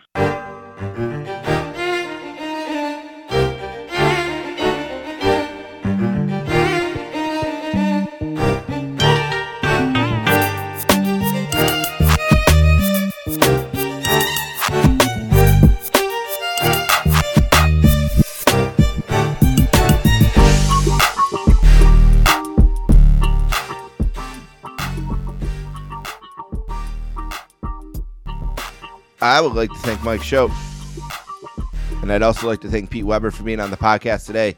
Don't forget, you can find this episode and all episodes of the Sportscasters, over 340 of them, on our SoundCloud page at soundcloud.com/sports-casters. You can also find me on Twitter. I'm at sports_casters. You can email me, thesportscasters@gmail.com. Please check out my friend Peter Winson. Greetings from Allentown. It's his podcast. It's the best wrestling podcast hosted by one human in the entire world. You can find him at GF Allentown Pod on Twitter. He has a new episode every Thursday-ish. And also he does Greetings from Allentown Live with a partner, Keithy. And they go all over the place, usually wrestling, but they recently had a 3-hour Goodfellas podcast that I couldn't put down. I had to listen to all 3 hours. And I'm going to go back and listen to that baby again, because you can't beat Goodfellas. And we had the author, Glenn Kenny, I believe, who wrote the Goodfellas book, which I have to get to those guys. I have to still have a copy of that book. Send that out to Keithy or Peter if they want it.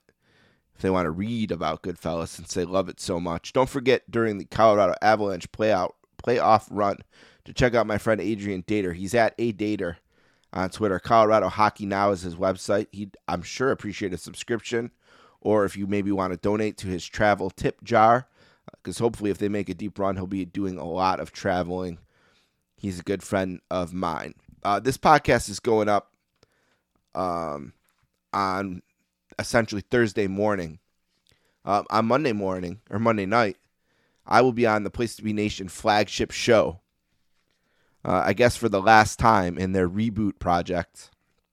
And I'll be on there with Peter and Scott to talk, or Justin and Scott, to talk about the second last Madison Square Garden show that they're going to cover in that project. And dude from Calgary will do the last one. He did a lot of them for a while. Kelly, I think his name is.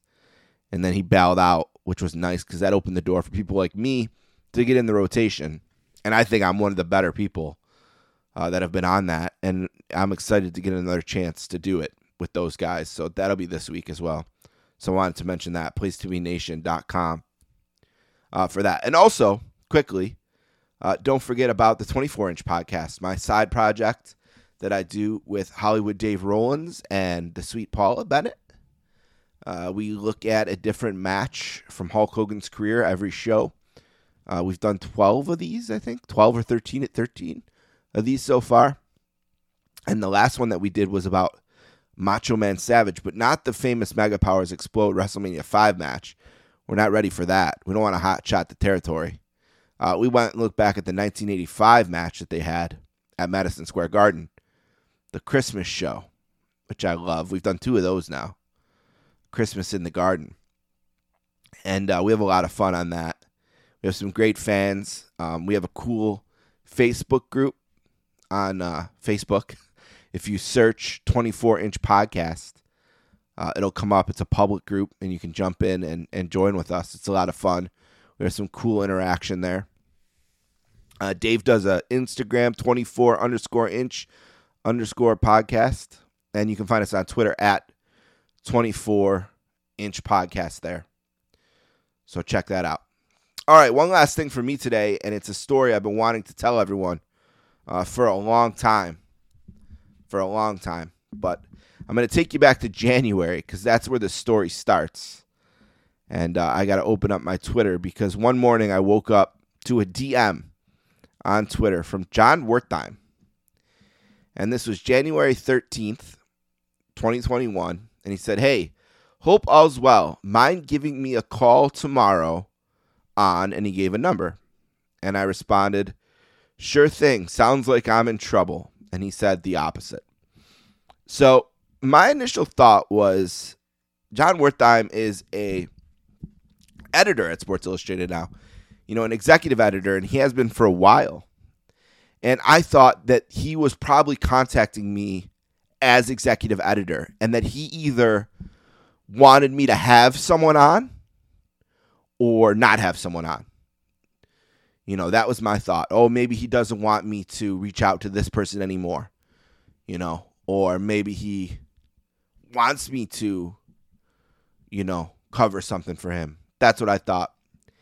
And I called him up, and he told me that he had seen my tweet. I think I said it was the 13th. January 11th was the 10-year anniversary of the Sportscasters. And I had put out a tweet just kind of, I guess, congratulating myself for 10 years. But I just wanted to put it out there to everyone that I was really proud that I had done this thing for 10 years. And, through some tough times, started with Don at someone else's house on a whim. I reached out to a guy named Jeff Passan. And, not even really him. I just reached out in general to the publisher of this book called Death of the BCS and said, would you be on a podcast that didn't exist? And Jeff Passan responded and said, sure. And I had to create a podcast for him to be on. And it lasted 10 years somehow.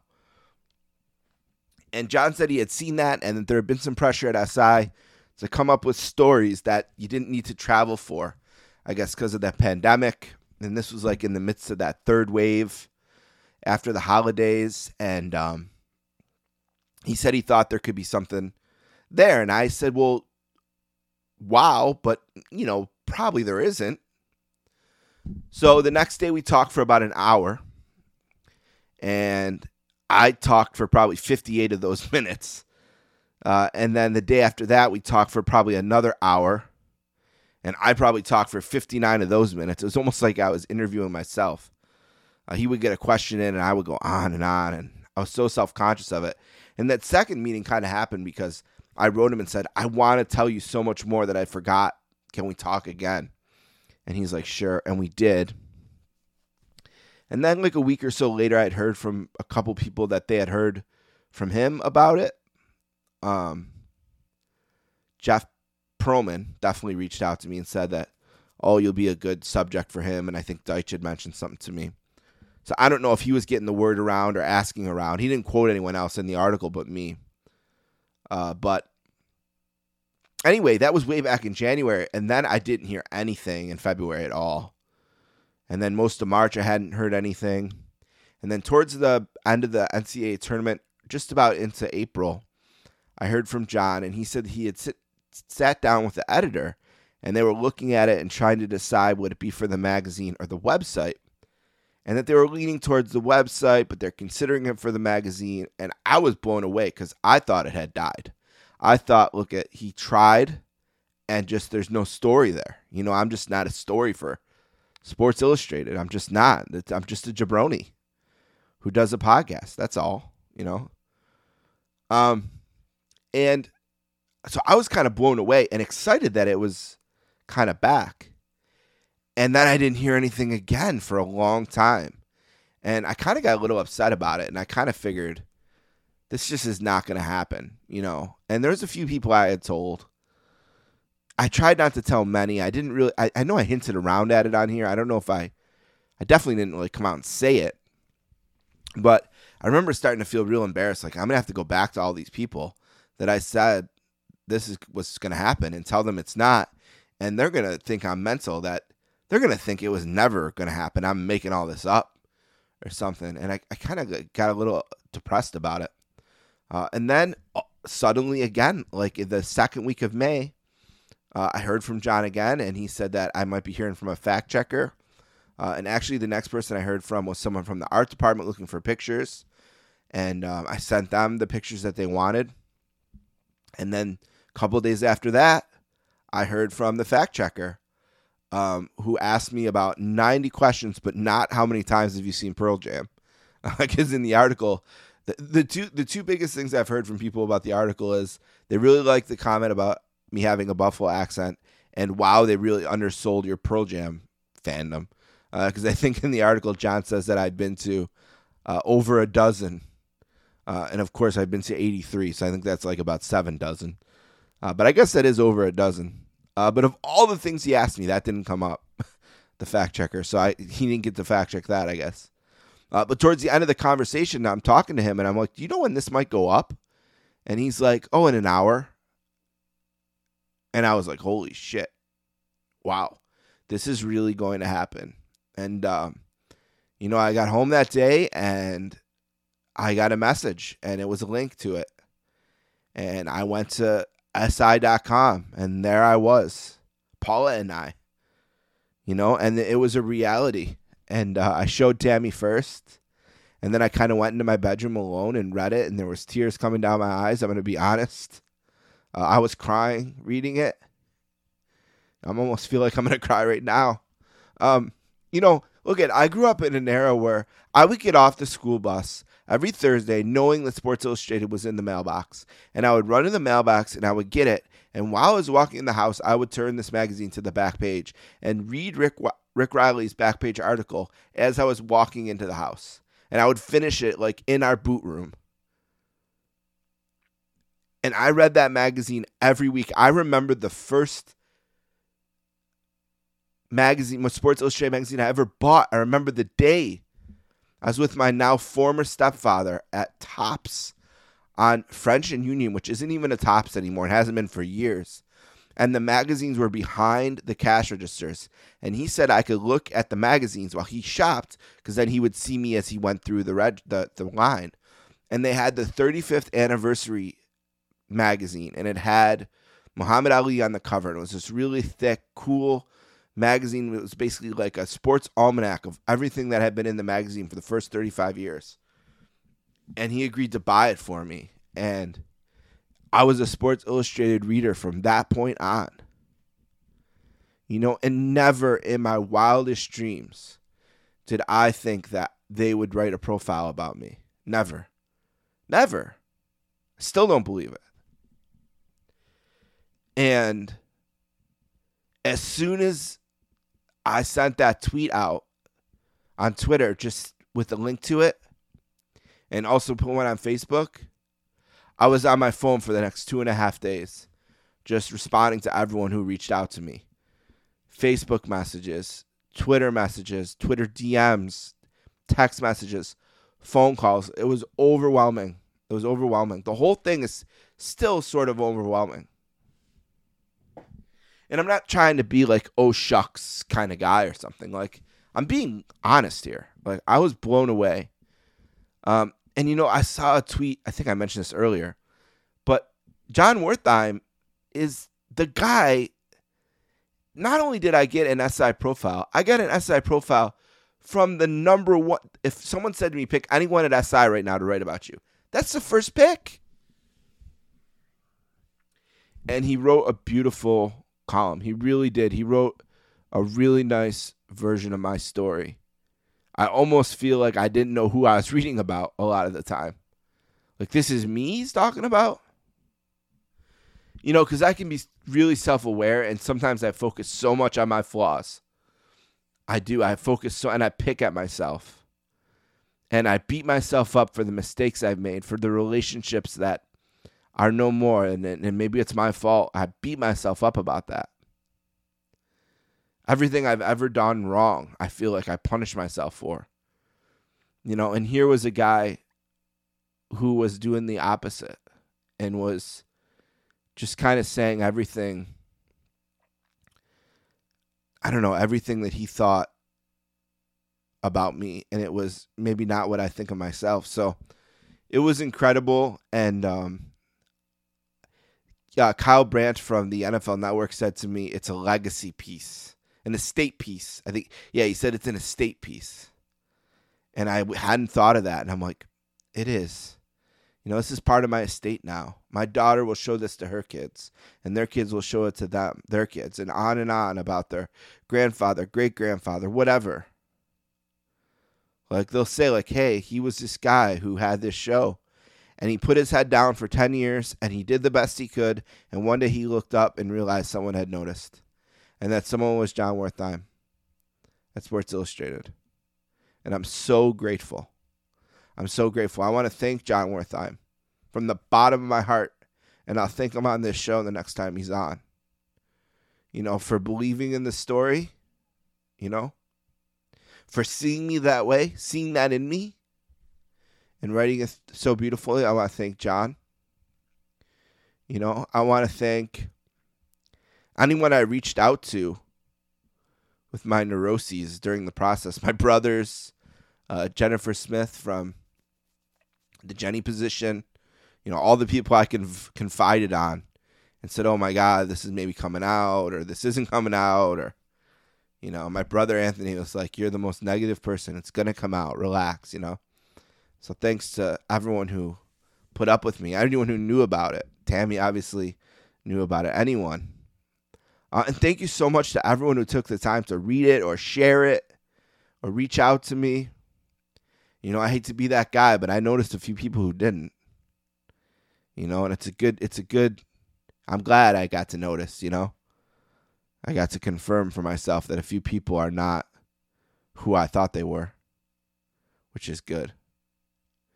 But everyone who mattered to me, man, and it just felt so good to make my people happy, to make them proud, to see the look on my wife's face. Tammy's is so great. Her parents, know that they were proud. Sometimes I wonder what they think of me. Sometimes I wonder, like, when they're in their room at night with the lights out and no one around, like, what they say about the person their daughter married. And sometimes I think it's not good. There's some people in my wife's mom's family who I feel like that they judge me and they look down at me, and I'd love to see what their reaction was, I don't know. But, man, what a thrill. Just the thrill of a lifetime. And it wouldn't have happened without the people who listen to this show, who keep me motivated to do it, who've been with me, people like Ford Kendrick, who I took out to dinner on my honeymoon way back in 2014, thinking about you, Ford. Someone who became a listener because he was mocking me for screwing up Dan Levy's name. And I guess I kind of owned it, and he liked that about me maybe, and has been a listener ever since. Newer listeners like Ian Ross. Who else? Fred. Anyone who's emailed me over the years, anyone who's DM'd me. So many good people really have listened to the show over the years, and I appreciate, all of them. It's been so cool. It's been so cool all these years to do this, and it's almost like a new lease on life too. It's like, what can happen now? Where can this go now?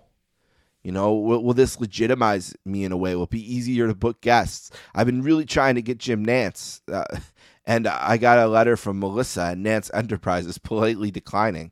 But I said, I hope you know that I didn't get this far by accepting no for an answer. I said, so I'll be in touch.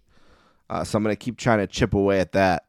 But if you haven't read it, you can go to si.com/media, and it's still the first story on that page of the website.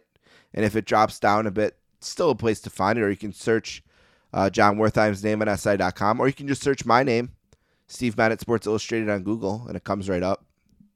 And it'll be there forever. I don't think it's going to appear in any form in the magazine. The lady who called me from Art had said that she suggested it be in Scorecard to the editor, but I don't know. I think they'll probably had enough of me. They don't publish that magazine that much. It's interesting. I got a little plug from Mike Schopp today, and he said in Sports Illustrated, and I really feel like the website is the magazine now. It's not out every Thursday. It's not even out any month anymore. I have no idea when it comes. I don't know how many they do. I still subscribe, but, I think the website is the magazine now, if that makes any sense. So, but wow, what a just amazing experience. And again, I got to thank John Wertheim again. And, I just think the bottom line is, I just put my head down and I did this show as best as I could, for 10 years now. And I looked up one day and Sports Illustrated noticed, and they wrote a beautiful piece about it and about me. And I'm forever grateful to them for that. So look it's the start of the second decade of the Sportscasters this year. And I'm going to keep working hard on that. Keep working with Dave and Paul on the 24-inch podcast. And just thank you so much from the bottom of my heart. Everyone, really, thank you so much for the emails and the thoughts and the comments. I appreciate them so much.